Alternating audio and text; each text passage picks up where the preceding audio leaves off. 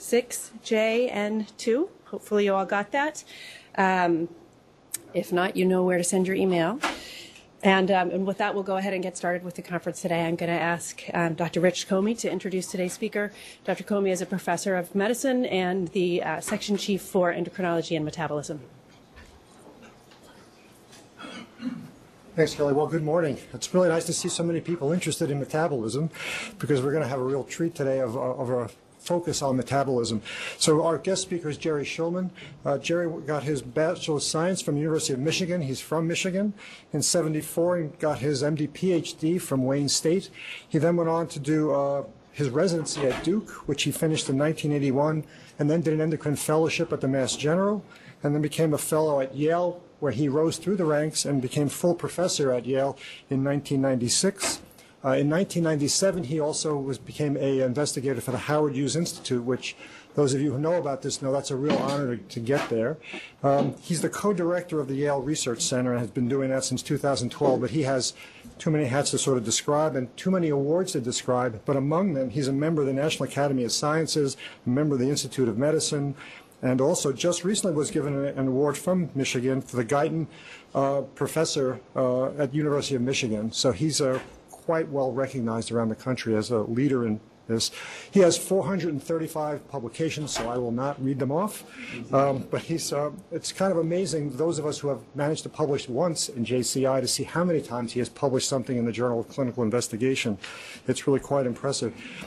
Jerry has pioneered the use of magnetic resonance studies to look at metabolism, and he's going to show you some of that today. This is really fascinating work. I will mention that the reason I invited him was in 2014 he wrote a really fascinating sort of, not an editorial so much as a review of the role of ectopic fat in insulin resistance, dyslipidemia, and cardiometabolism, which really changed the way I thought about this, and so I thought it would be really fascinating to have him come and speak with us. We had a wonderful dinner with him last night. He's certainly a very engaging speaker and has sort of been around metabolism a long time and sort of knows everybody.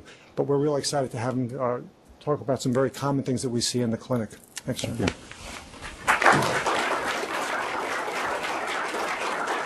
Thank you. Well, it's really a delight to be back at Dartmouth, see so many of my old friends and catch up on science and everything else. So what I thought I would do is share with you some of the work we've been doing over the years trying to understand insulin resistance and this epidemic of type 2 diabetes. So this is how I spend my time. I want to understand this disease. You don't have to be a diabetologist to know it has everyone's attention. And here is an 11-year-old who made the cover of Time magazine. And she made the cover of Time magazine because she has diabetes. And you might scratch your head and say, why is this diabetes in children? It's not a big deal. I mean, we've seen it for years. But she made the cover because she was diagnosed with type 2 diabetes. And this has been a paradigm shift. When I was a medical student, you never saw type 2 diabetes in a child. And now, in certain parts of this country, we're seeing more type 2 diabetes in children than type 1 diabetes. This is the CDC. 1 in 3 Americans by the year 2050, if things aren't changing. It's really an amazing statistic. The reason it gets our attention, this is we look at the back of our patient's eyes, we see these kinds of changes. Leading cause of blindness in working adults. I keep my nephrology colleagues very busy. Leading cause of end-stage kidney disease. I keep my orthopedic colleagues busy. It's the leading cause of non-traumatic loss of limb. The cost to U.S. society alone, taking care of the patients with diabetes complications, now exceeds $400 billion a year, and of course it's growing with this epidemic. And it's a global problem. So here's a world map, and we're going to get over 500 million people within 20 years' time. And I want to call your attention to this part of the planet. So this is China and India. We're going to get close to 200 million people the next 20 years impacted by diabetes. And I won't have a lot of time to get into it, but we're seeing when you visit these areas, diabetes, and we typically talk about obesity and the obesity epidemic's clearly driving diabetes here. We're seeing diabetes in these individuals who are lean. And I'm going to try to explain probably the same mechanism, what's driving it here as here, and dissociate for you insulin resistance and diabetes from obesity. So, okay, so we all know we make the diagnosis in the clinic. We measure blood sugar, fasting, postprandial. The question is, what's driving the hyperglycemia? And we all know about the beta cells of the pancreas. There's clearly, by the time we see our patients with hyperglycemia, fasting or postprandial, there's something wrong with the beta cell. It's just not pumping out sufficient amount of insulin to maintain normal glycemia. But years, maybe decades prior to this beta cell dysfunction, we have problems here in liver where we have increased glucose production due to increased gluconeogenesis, the conversion of 2,3 carbon molecules. They come together, make a 6 carbon. That's glucose. That's driven mostly by gluconeogenesis, this process. And even before the liver goes awry, there's problems here in muscle where insulin can't stimulate normal glucose uptake. So the goal of my lab over the last 3 decades now is really trying to understand the molecular basis for insulin resistance. So I would argue that virtually every drug we have that we're using to treat our patients with diabetes, we're treating the symptom of hyperglycemia, which is really the symptom. We're not really treating the root cause. And this is why when we write a script for metformin or whatever, an SGLT or SU, this is a lifelong script because we're not treating the root cause. And so the idea is if we could understand the molecular basis for insulin resistance, then that would allow us then to come up with the best way to treat and prevent this disease. So as Rich mentioned, actually what brought me from Boston down to New Haven was a technique called nuclear magnetic resonance spectroscopy. I'm not going to bore you with all the biophysics of how this works. What I want you to remember about the method is I can do real-time biochemical flux measurements in a human. I can do it in a tissue-specific manner, so I can measure flux. This is what the raw data looks like. So this is from a healthy volunteer lying in the magnet and on their back, and and I'm bouncing radio frequencies off their calf muscles, and this is the signal I pick up. This peak corresponds to the C13. This is all of you have C13 in your body. 1% of the carbon in your body is C13. The rest is C12. That's 99%. It's the C13 that's NMR visible. And this is the C13 in the first carbon position of all the glucose seal moieties and glycogen. So what does that mean? What it means is I can actually non-invasively measure glycogen in muscle. Normally, to do this, I'd have to find a volunteer and take a chunk of muscle out with a needle biopsy and then grind it up biochemically. And here I'm just bouncing radio waves. This is a stable isotope. You all have it in your body. So it's a beautiful technique for human investigation. No ionizing radiation. It's non-invasive. It's just magnets and radio frequency waves. And more importantly, besides measuring basal levels, what I can do is I can infuse an isotope that's enriched with C13, again, stable, non-radioactive labeled, and track, this is this glucose, the C1 carbon, and I can track it into glycogen, and I can non-invasively then measure flux, how much glucose is getting into glycogen. And when you think about it, the only way I could have done this before the development of this method was, okay, find a volunteer, do a basal biopsy, then do another and another and another and another biopsy, and right away recruitment goes down to 0. No one wants to be biopsied. And even if you could find these individuals, and they're out there who don't mind needle biopsies, the increment was below the precision of the biochemical assay. All right, so here we get beautiful signals to measure this. And so what's the question? It's nice to have a nice method, but what's the important question? Well, the question is this. So how important is this process in promoting insulin resistance? Is getting glucose into glycogen important, or a minor flux pathway that has to be dealt with? And so the answer to that first question was this is the increment in muscle glycogen. These are under conditions where we give glucose and insulin. This is postprandial conditions, so when you eat a high carbohydrate pasta meal, you're storing this energy or oxidizing it. And here the answer in healthy control individuals, when you eat a high carbohydrate meal or you have your patient and you're infusing glucose and insulin, most of that glucose ends up as muscle glycogen. And more importantly, in our patients with poorly controlled diabetes, this is where the big defect is. They have half the amount of insulin-stimulated muscle glycogen synthesis. So here's the problem. Here's a cartoon. Here's the muscle cell. Here's glucose in the bloodstream. Here's glycogen. And our patients can't get glucose and move it from the plasma space into glycogen. So the question now becomes, well, where is the rate controlling step in this process? And the reason that question is important is this is your pharmacologic target. And at the time we were doing these studies, and just to review this biochemical flux, this is the major flux, is glucose to glycogen. There are at least 3 candidate steps that had all been implicated to be defective in the muscle of the diabetic patient. So there's the enzyme glycogen synthase, takes GDP glucose to glycogen.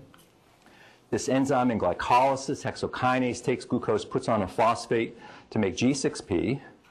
And here's Gus Lienhardt's favorite protein, GLUT4. And this is the protein that takes glucose and moves it inside the muscle cell. So they had all been implicated. The question is, what's rate controlling? No one knew. And we said, well, let's sort this out in humans by measuring, first of all, G6P. And if the block is at synthase, and some of you drove into work this morning, you all know if there's construction on the highway, where that construction is everything, the traffic builds up behind it. So if the block is at synthase, G6P should build up.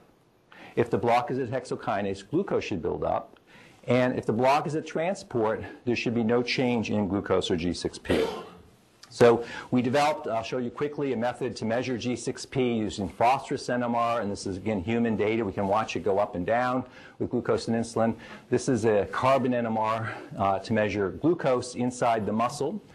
And using both of these approaches, we showed that both G6P and glucose are down in the muscle of the diabetic patient when you give the glucose and insulin compared to the controls, implicating transport as the rate controlling step. So the take-home message is this is your target. If you want to fix insulin resistance in muscle, find a way to activate transport. And the prediction then is this is going to be the best way to fix insulin resistance in skeletal muscle of our patients with diabetes.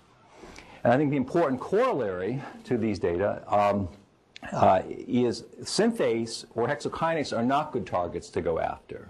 And again, I can tell you many pharmaceutical companies have spent hundreds of millions of dollars trying to activate glycogen synthase. And according to these data, that's money not well spent. And we actually had the chance to test that by activator showing it did not improve insulin resistance in rodent models of diabetes. So now the question becomes, what's wrong with glucose transport? And it had been known for decades that there's this relationship, again, of course, with obesity with insulin resistance, fat and insulin resistance. And we asked the question, what about actually fat inside the muscle cell? And how do you do that? Well, here is now a method. This is now magnetic resonance imaging. This is through the calf muscles. Here are your 2 gastrocnemiae. Here's your soleus muscle. And what we can do is measure fat inside, do proton NMR on this voxel in the soleus muscle. This is what the now proton NMR spectrum looks like. We have 2 peaks. This peak is the extramyocellular lipid. This is fat outside the fat cell. So the next time you eat a well-marbled Kobe steak, that's the marbling of fat in that Kobe steak. That corresponds to the fat in this peak. What you don't see when you're eating that Kobe steak is the fat inside the myocyte. This is the intramyocellular lipid. And it turns out this peak, the fat inside the muscle cell, is the best predictor for insulin resistance in virtually every population we've looked at to date, sedentary population. We've done this in young people, the elderly, done this in children. The more fat inside the myocyte, the more insulin resistant they are. Okay, so now the question is, how does fat cause insulin resistance? And again, this is a story that goes back to this gentleman, Philip Randall, who first showed that when he took muscle cells from rats, he incubated with fatty acids and induced insulin resistance in vitro. He was actually knighted for this discovery, so it's Sir Philip. I think it's the only rat study that ever got published in The Lancet. And so this is 1963, and Sir Philip and his colleagues went on to basically describe this biochemical explanation for how fatty acids cause insulin resistance in a muscle cell. And it's a lot of biochemistry. I'm just going to walk you through it. And they argued fatty acids get into the muscle cell, increase the redox state, increase acetyl-CoA to CoA ratio. This PDH is pyruvate dehydrogenase. It's a key enzyme in glucose oxidation. This gets inhibited citrate levels build up to inhibit phosphofructokinase, a key enzyme in glycolysis. That you block this, G6P then builds up to inhibit hexokinase. So it's a lot of biochemistry early in the morning. The only thing I want you to remember is if Randall is correct, you should get a block in glycolysis. G6P levels should build up. So we looked at these studies. We said, well, this is a beautiful mechanism. Let's test it in humans, because these are all studies done in rats, done in tissues in vitro. What happens in humans when you expose them to high fatty acids? And we then use this phosphorus NMR method to measure G6P in a paper. And in a follow-up paper, we used our carbon NMR method to measure glucose to see if it was consistent with this hypothesis. And I won't show you the data, but you can look it up in these papers, and we found just the opposite to what Randall predicted. So instead of G6P going north, we saw going south, and the same thing for glucose. So these data, these results, shifted the paradigm. This is no longer pyruvate dehydrogenase is not your target. If according to Randall, this is the PDH finding a way to activate this would prevent lipid-induced insulin resistance in muscle. And we're arguing, no, this is not your pharmacologic target. Somehow, fatty acids, or more importantly, an intramyocellular lipid intermediate, is mucking up insulin activation of GLUT4. And again, this is the same rate controlling step I showed you occurs in type 2 diabetics. It's the same rate controlling step we've seen now in healthy insulin-resistant obese individuals. And it's the same rate controlling step we see in our young, healthy Yale undergraduates who we study who have a family history of diabetes and increased fat in their myocyte. So now the question becomes, how does lipid block GLUT4? And so here's a cartoon of the potential mechanisms. So this is GLUT4, and as Gus and others have shown, GLUT4 needs to translocate to the membrane, and so it's possible a lipid intermediate is blocking the translocation or maybe budding of these vesicles or even intrinsic activity of GLUT4. It's alternatively possible that perhaps a lipid intermediate is blocking the insulin signaling cascade. And so for insulin to promote GLUT4 translocation, insulin must first bind to the receptor. The receptor then undergoes trans-autophosphorylation, which activates it. It becomes a kinase. And what's kind of fun is Lee Witter's in the front row. This is what I studied with Lee and Joe Averick when I was a fellow at the General, so a full circle round. And then IRS1 is the key substrate for this receptor kinase. It undergoes tyrosine phosphorylation, which allows it to bind and activate this enzyme PI3 kinase. This is a required step for insulin-induced GLUT4 translocation. So we hypothesized that perhaps a lipid intermediate is blocking this pathway, activation of PI3 kinase. And so sometimes we do have to get a little invasive in our subjects. So here we're doing punch biopsy. It's the only way I know how to measure PI3 kinase. Here, healthy controls, we give them an infusion of insulin and glycerol, and we get a nice activation of PI3 kinase.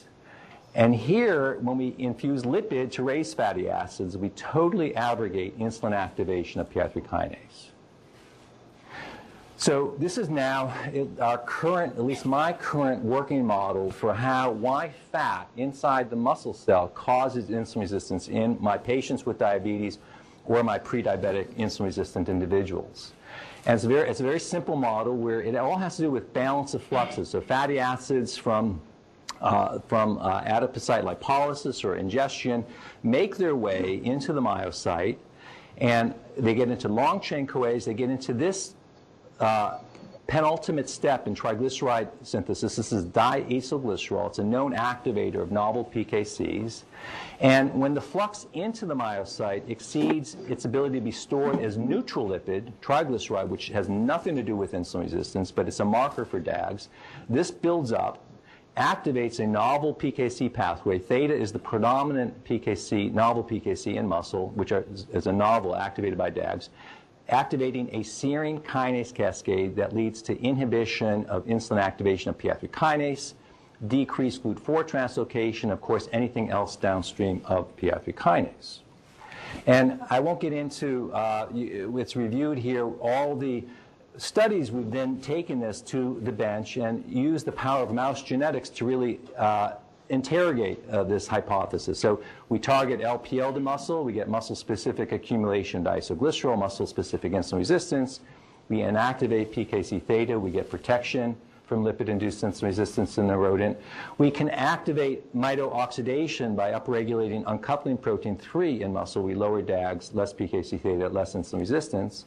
And most recently, we've translated these studies to humans, where we showed in humans, when you infuse lipid, DAGs go up, PKC theta, insulin defects in insulin resistance, and we've seen the same thing in healthy obese insulin resistance and type 2 diabetics. DAGs and PKC theta are the best predictor in man who have muscle insulin resistance. So this is my view of lipid-induced insulin resistance in muscle. Liver is the same story. This is the other key insulin-responsive organ, and we've shown that it's the same paradigm, DAGs. The only difference is a different isoform, PKC epsilon, is the predominant isoform in both rodent and human liver.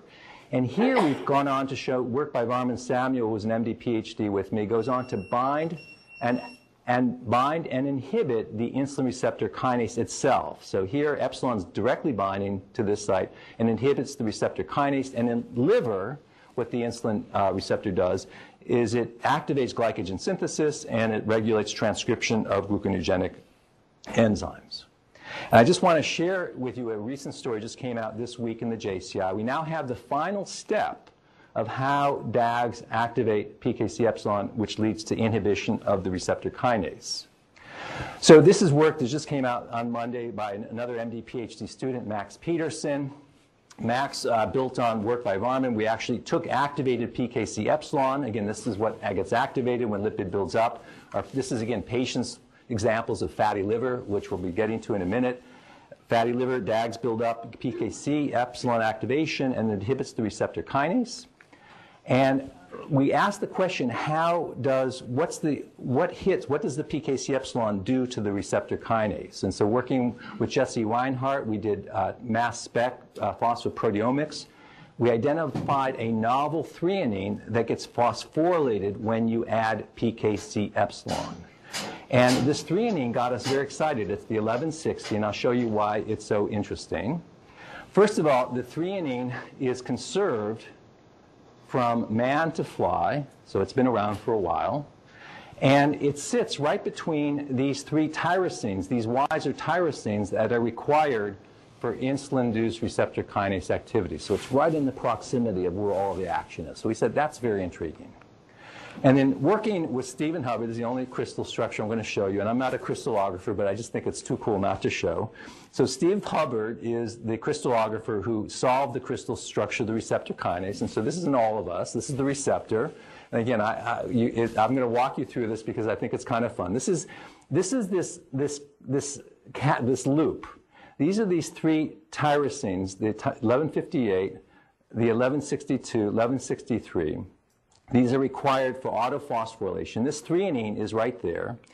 And this loop basically folds in and out of this plane.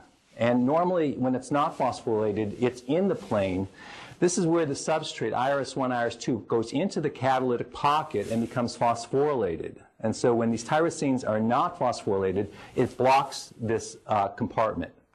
Insulin binds, phosphorylates these things, and the prediction from Stephen is when this threonine becomes phosphorylated, it becomes unstable and prevents it from staying open. And if it can't stay open, the substrate, IRS1, IRS2, cannot become tyrosine phosphorylated. So that's the prediction. To test this, Max mutated the threonine to alanine. This is in vitro. And you can see in the control studies, you add activated epsilon, you inhibit the receptor kinase. When you mutate the threonine to alanine, you have protection. When you mutate the threonine to glutamic acid, the kinase is dead. It has no functional activity. So that mimics a phosphorylation event. So this is all in vitro. And then finally, we made the mouse. And so here's an awake mouse. The homologous site is the 1150 site. We converted all the threonines to alanine. This is our gold standard. We give a mouse insulin, and insulin normally shuts off liver. When you give it a high-fat diet, it's insulin resistant. So here's our wild-type mouse, fat-fed, so the liver is chock full of fat. You give it insulin, no effect on hepatic glucose production. This is in hepatic insulin resistance.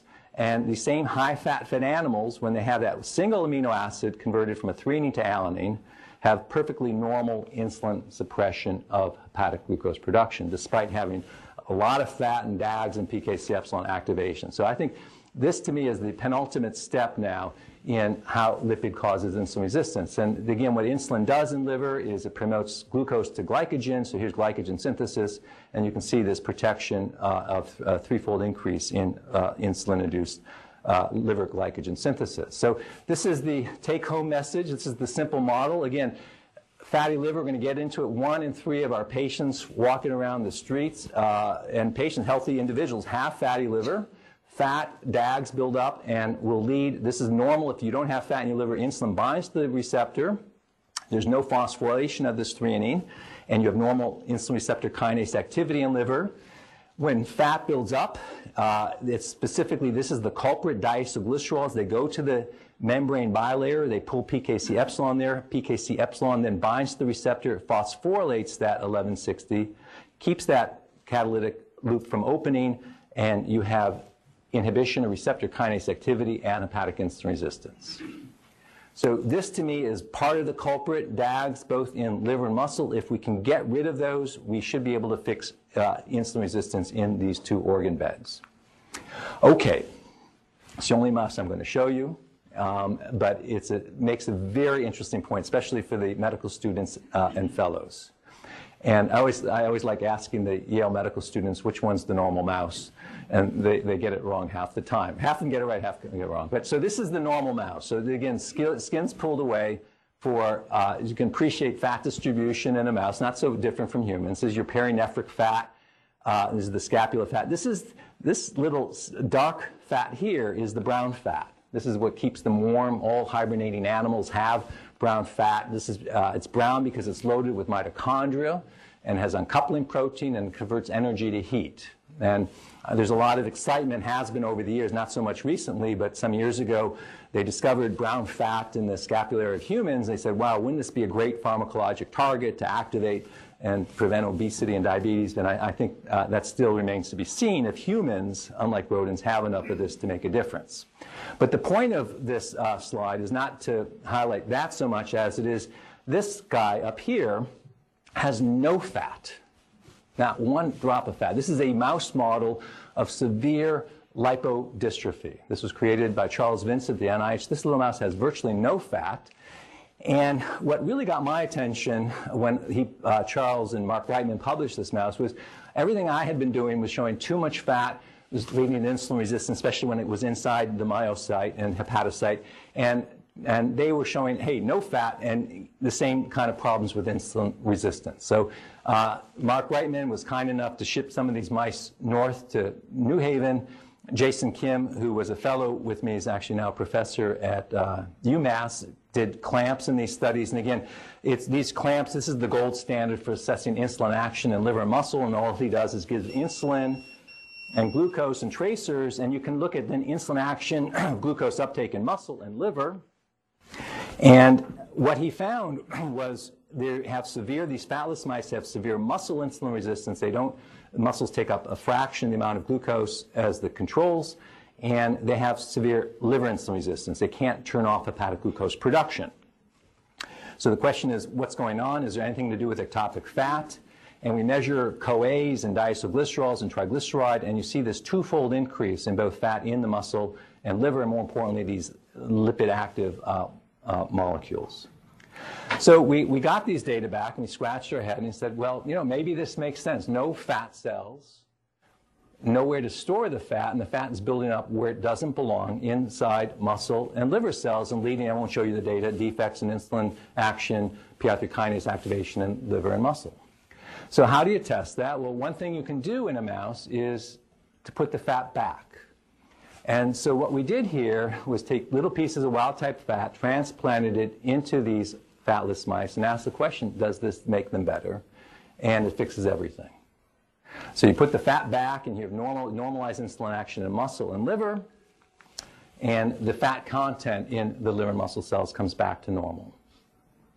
So the important lesson, which I would like to impart, especially on the medical students and fellows who think about these things and see these patients, is we always have associated insulin resistance with obesity.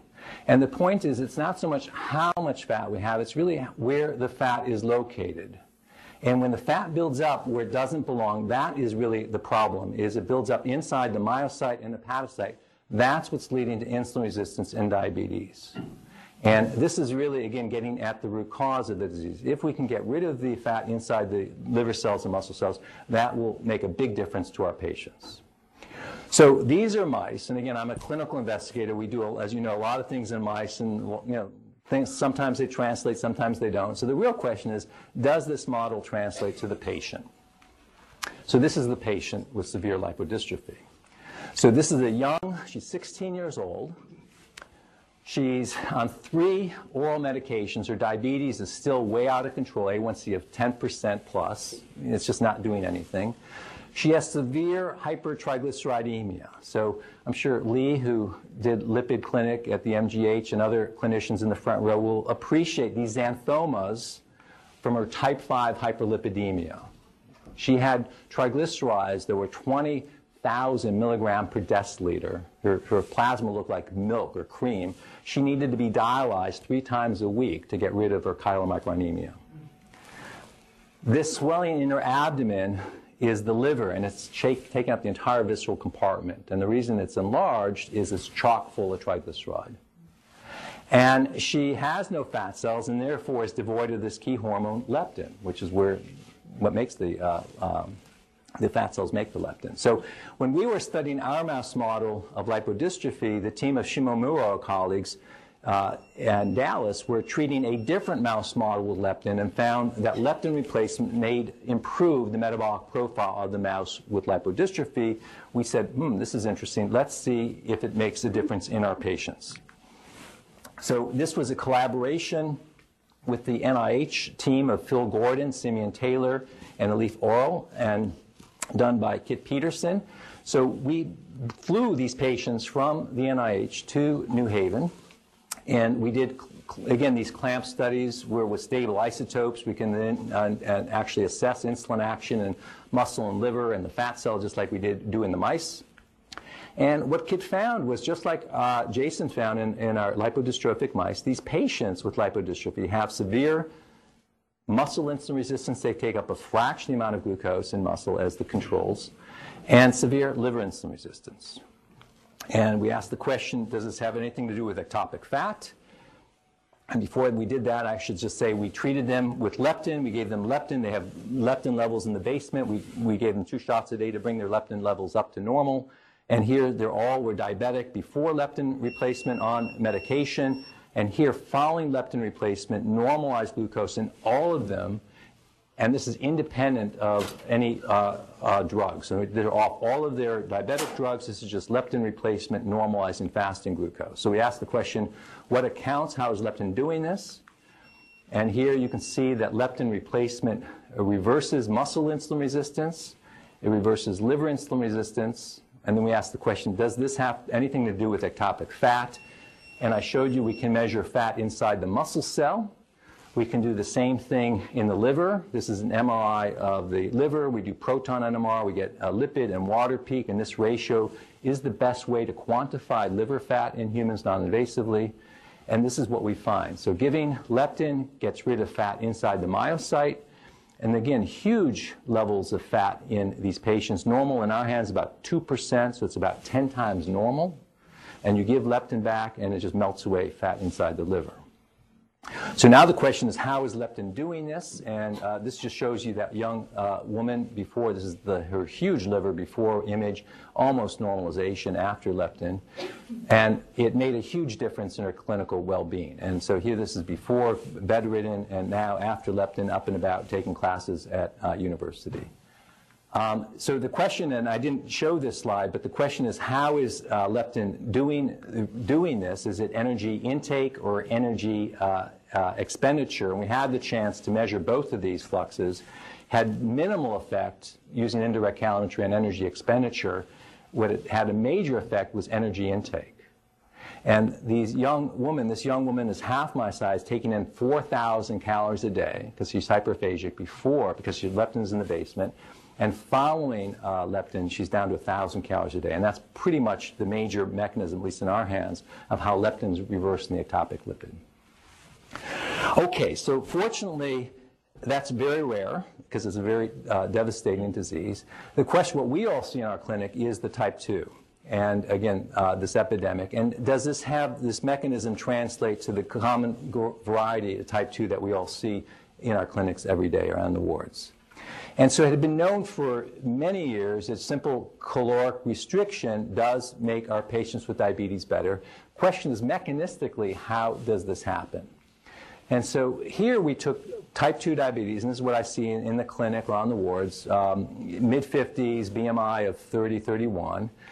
We put them on a 1,200 calorie diet and asked the question, how does this make them better? And if it does, how is this happening? So here's plasma glucose. Here's our type 2s. This is the fasting hyperglycemia you all see. This is all driven, I won't get into this, this is all hepatic gluconeogenesis. Again, this is taking lactate and alanine and putting them together to make glucose. This is what the liver, so when you see on morning rounds your patient with fasting hyperglycemia, you can tell the attending, if you're a student, this is the liver making too much glucose, and we can get into that later, what's happened, why that it might be. I spoke about it yesterday, but it's the liver contributing to the fasting hyperglycemia.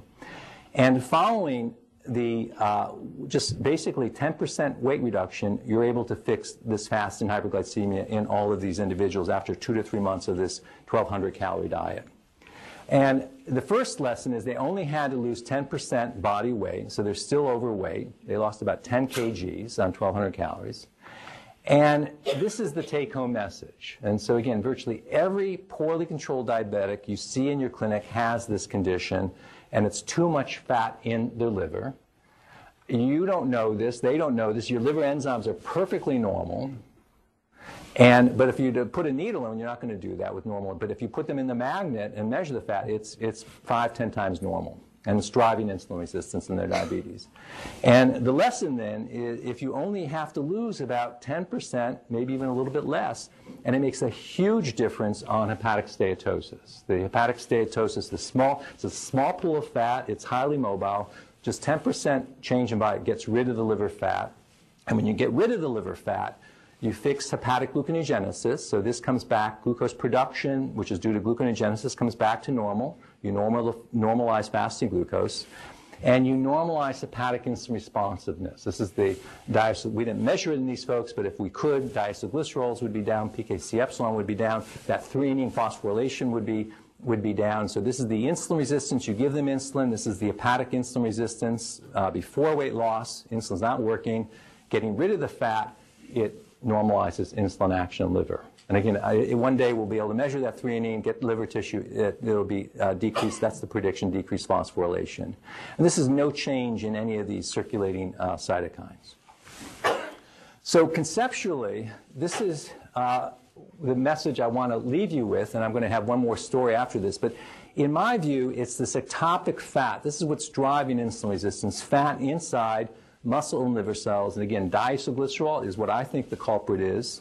And there are many ways to get there. And we can all, independent of genetics, independent of our genes, we can all eat our way there. We eat more than we burn in our mitochondria.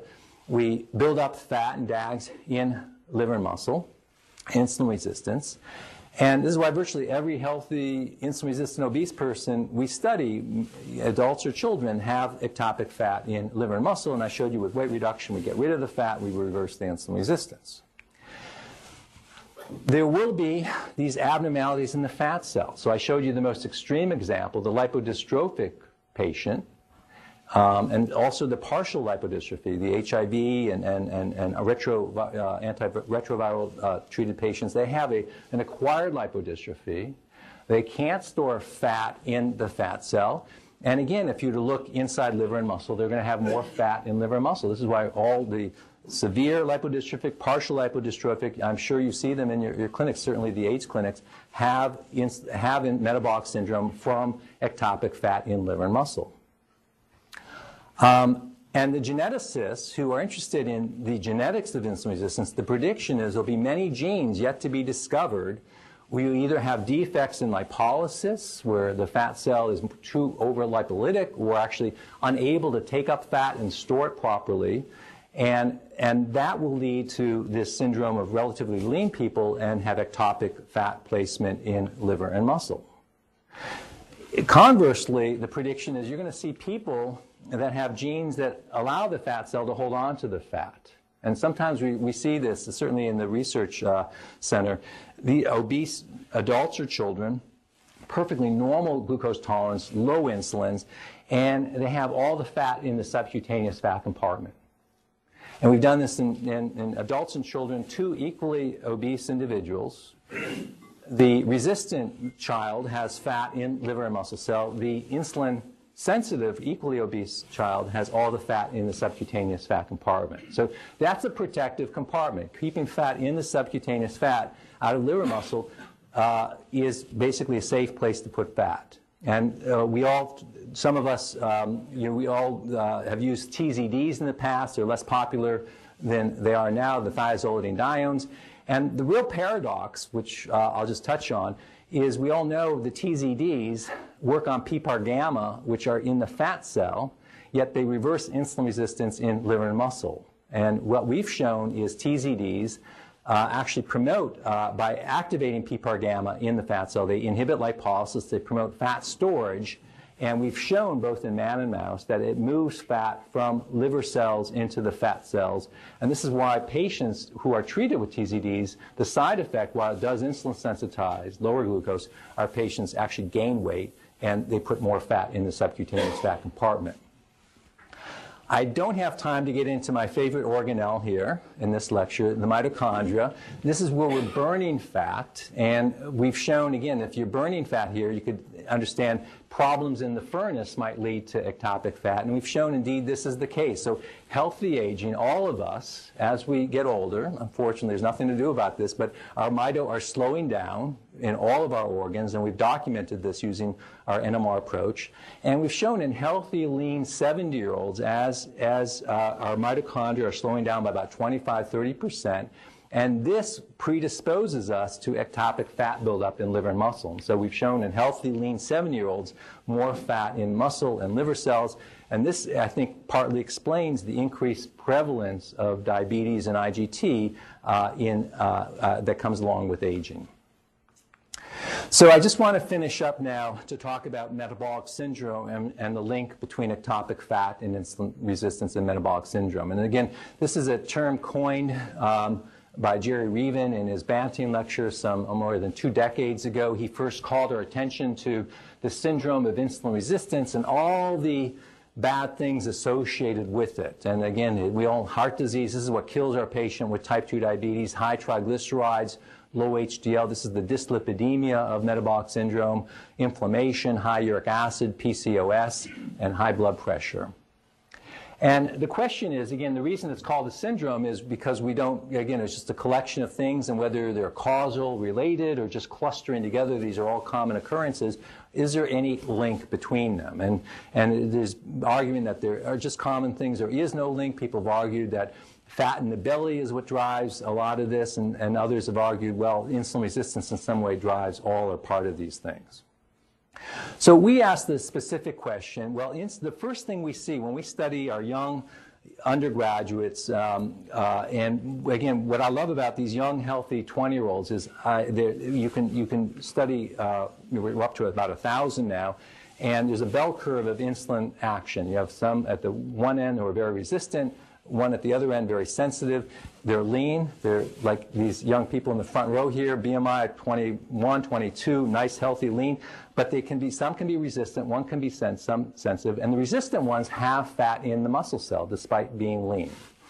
And we argue this is the first thing we see. Maybe it's insulin resistance in muscle. That's the first thing we're able to detect. Promotes atherogenic dyslipidemia. That's the high triglycerides, low HDL. This is part of what leads to heart disease by changing where energy is stored after you ingest it. So it just changes the pattern of energy distribution. And I'll get into that in a minute. And so here's our Yale undergraduate. So we give them a drink of glucose, we measure insulin, we can calculate a crude insulin sensitivity index. And so these folks are sensitive. They take up glucose and pack it away. And these folks, by definition, are resistant. And we ask the question, is there something different if you're in this top quartile versus bottom quartile when you just drink a high carbohydrate load of, a high carbohydrate milkshake? Where the energy goes, does it go to glycogen or does it go to fat if you're here or here? Again, here's to emphasize, these are healthy young people, 20s, lean, BMI of 22, 23, matched pretty closely for activity. They're all sedentary. And all we did, we select the resistant and the sensitive individuals, and we said, does it matter if you're here or here when you take in that high carbohydrate milkshake, where you store your energy?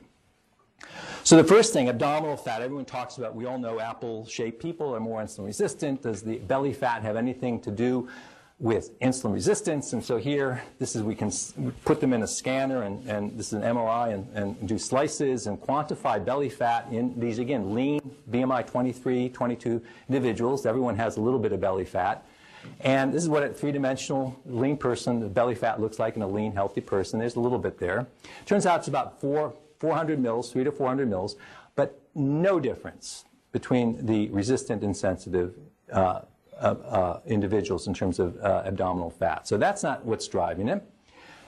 We bring them into the metabolic ward, give them these 2 high carbohydrate milkshakes at 10 a.m. and 2:30.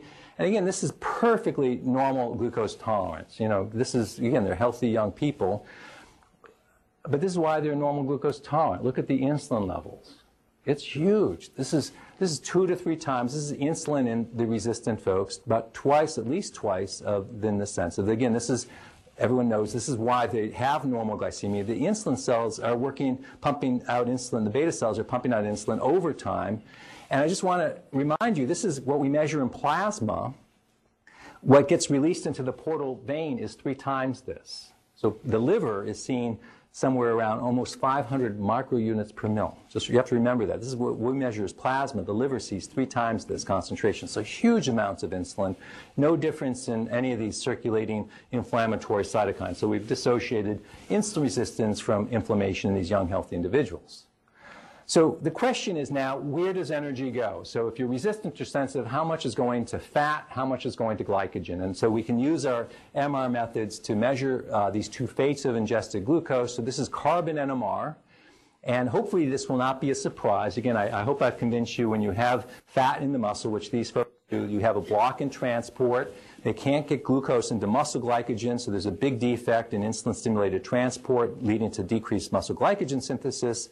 No alterations in getting glucose into liver glycogen. So the liver is still working fine in these folks. It's really just muscle. What about fat? So this is the change now. So the delta in the fat inside the myocyte. Very, very little gets in and no difference. But here's liver fat. And this is now this more than 2-fold increase in liver triglyceride synthesis. And so the question is, how is the liver taking the glucose to make fat? And there's this process called de novo lipogenesis. So glucose gets into the liver, it's broken down to acetyl-CoA and then malonyl-CoA and then put together to make a long-chain 16-carbon or 18-carbon fat. And we can track this with a stable, non-radio-labeled isotope, just heavy water, deuterium in the water. It's a very safe, stable isotope.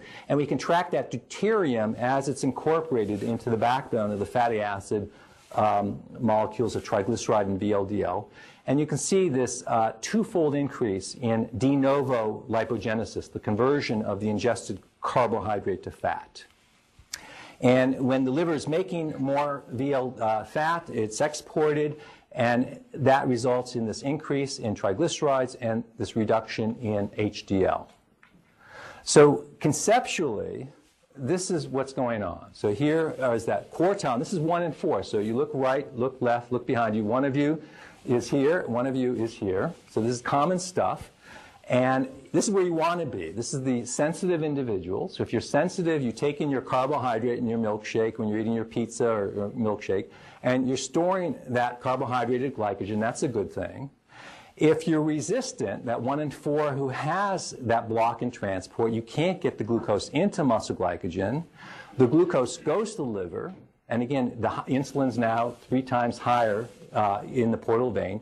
That revs up all the enzymes, SRABP1, the master regulator of triglyceride lipogenesis, converts the glucose to fat. That results in increased plasma TGs, low HDL. This is your atherogenic dyslipidemia. If you don't watch yourself, this could lead to your first heart attack in your 50s, which is not a good thing. And in the long run, it's also going to lead to this, non-alcoholic fatty liver disease, which we talked about is affecting 1 in 3 Americans currently. And going to lead to the leading cause of end-stage liver disease now that hepatitis C has been cured. So I want to leave on a high note. This is the bad news. Can we fix it? And the answer is yes. And so exercise. And so if we're right, exercise activates glucose transport through an AMPK process and maybe other effects. We had shown years ago when you take these young, lean, insulin-resistant individuals with a family history of diabetes, this is that block in transport and insulin-stimulated glycogen synthesis. And we put these young, healthy, lean 20-year-olds on a treadmill, and after 4 to 6 weeks, we're able to fix insulin-stimulated muscle glycogen synthesis and fix that transport defect. And we found that even a single bout of intense exercise made a huge difference. So this is G6P. This is a readout of transport phosphorylation. This is the block I showed you before. These young 20-year-olds can't activate insulin activation transport phosphorylation.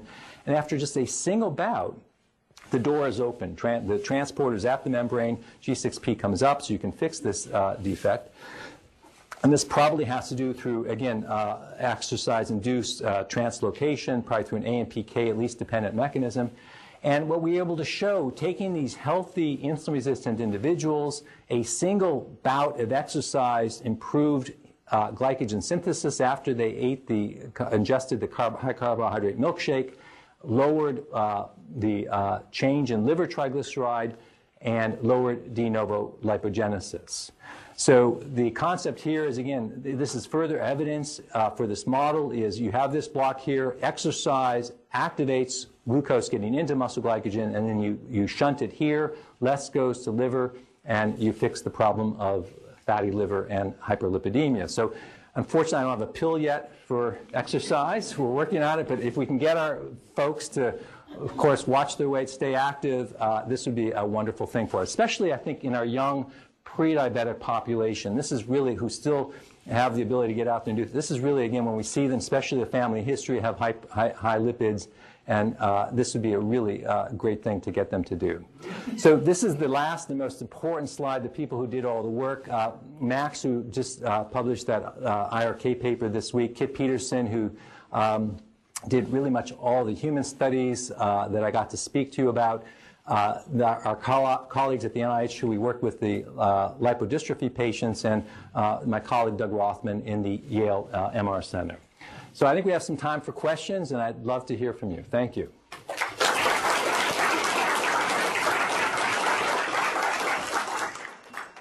Jerry did leave time for questions, so does anybody have a question? Just, you talk about the effects of exercise. Does that change both intracellular as well as extracellular liver fat?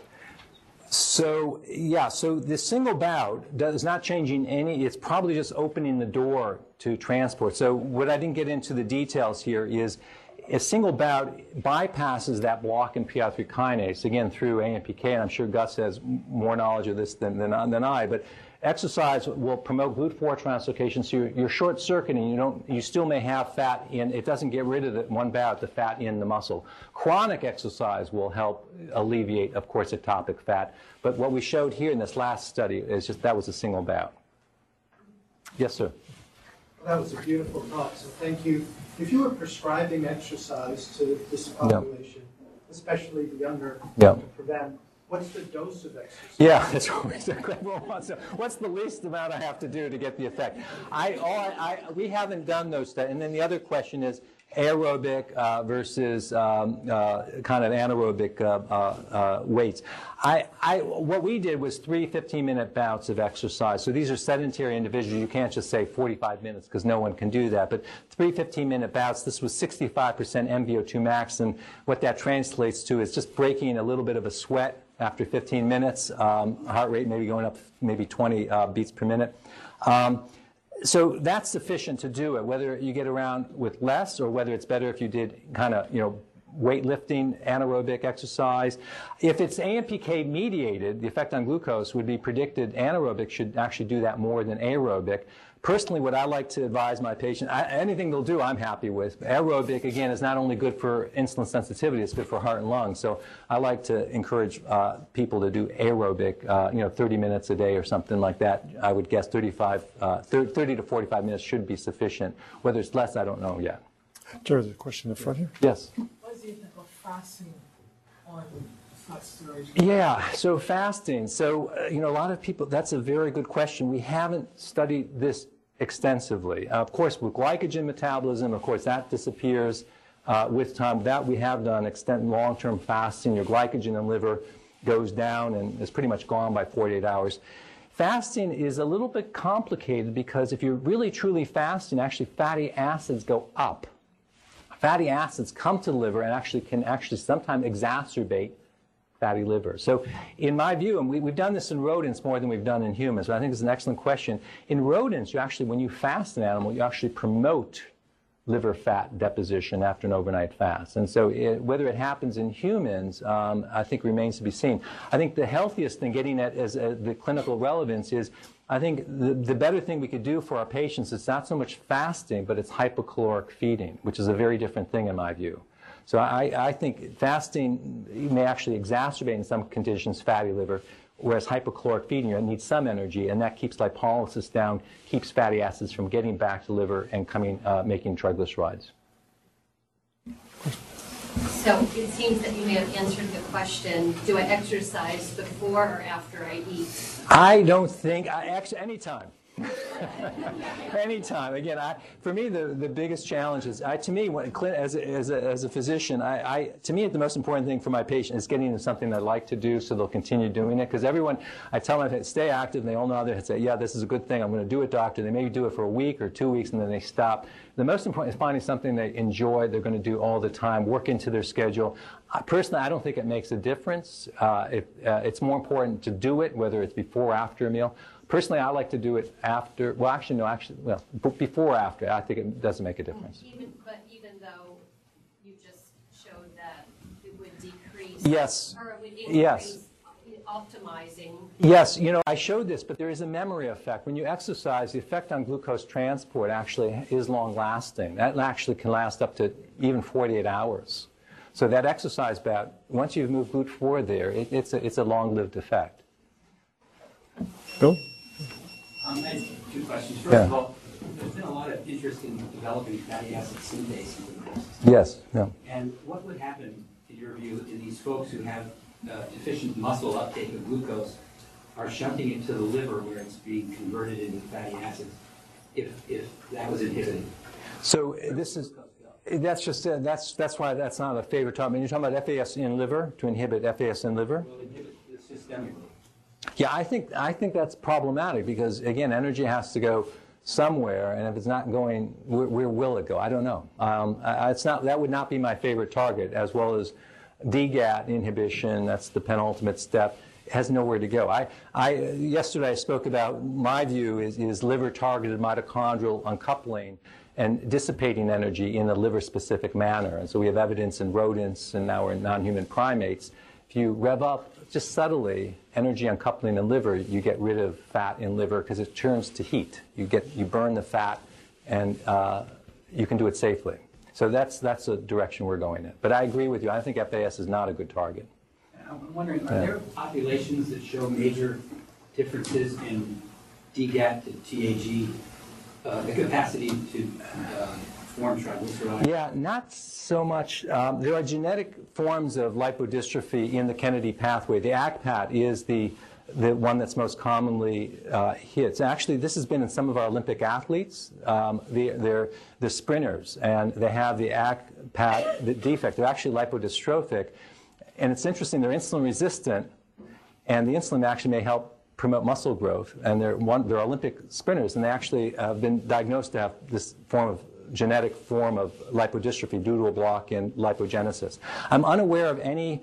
The DGAT knockout, if it's a homozygous, is lethal. So that's probably why we don't see any patients. We've knocked it out with an ASO and actually paradoxically get as predicted, reduction in liver fat, but paradoxically DAGs are down and they're protected from hepatic insulin resistance because you shut down the entire lipogenic pathway. But the homozygous is lethal. That's why we don't see them. Yeah. So last question. Yes. What about the role of leptin and insulin resistance, the treatment?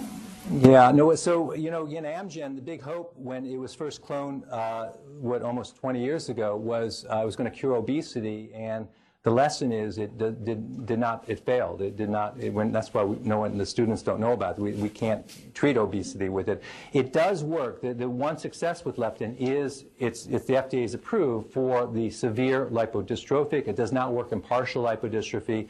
The other rare situation where it's been very successful are these obese children who are leptin deficient. Again, this is one in maybe 100 million children that Steve O'Reilly discovered. And they are obese, they have no leptin, you give them leptin, you cure obesity. So in those two very rare conditions, leptin has been shown to work very well. Unfortunately, in the rest of us, we all have leptin, and obese individuals have more leptin. Giving more back does not help things, unfortunately.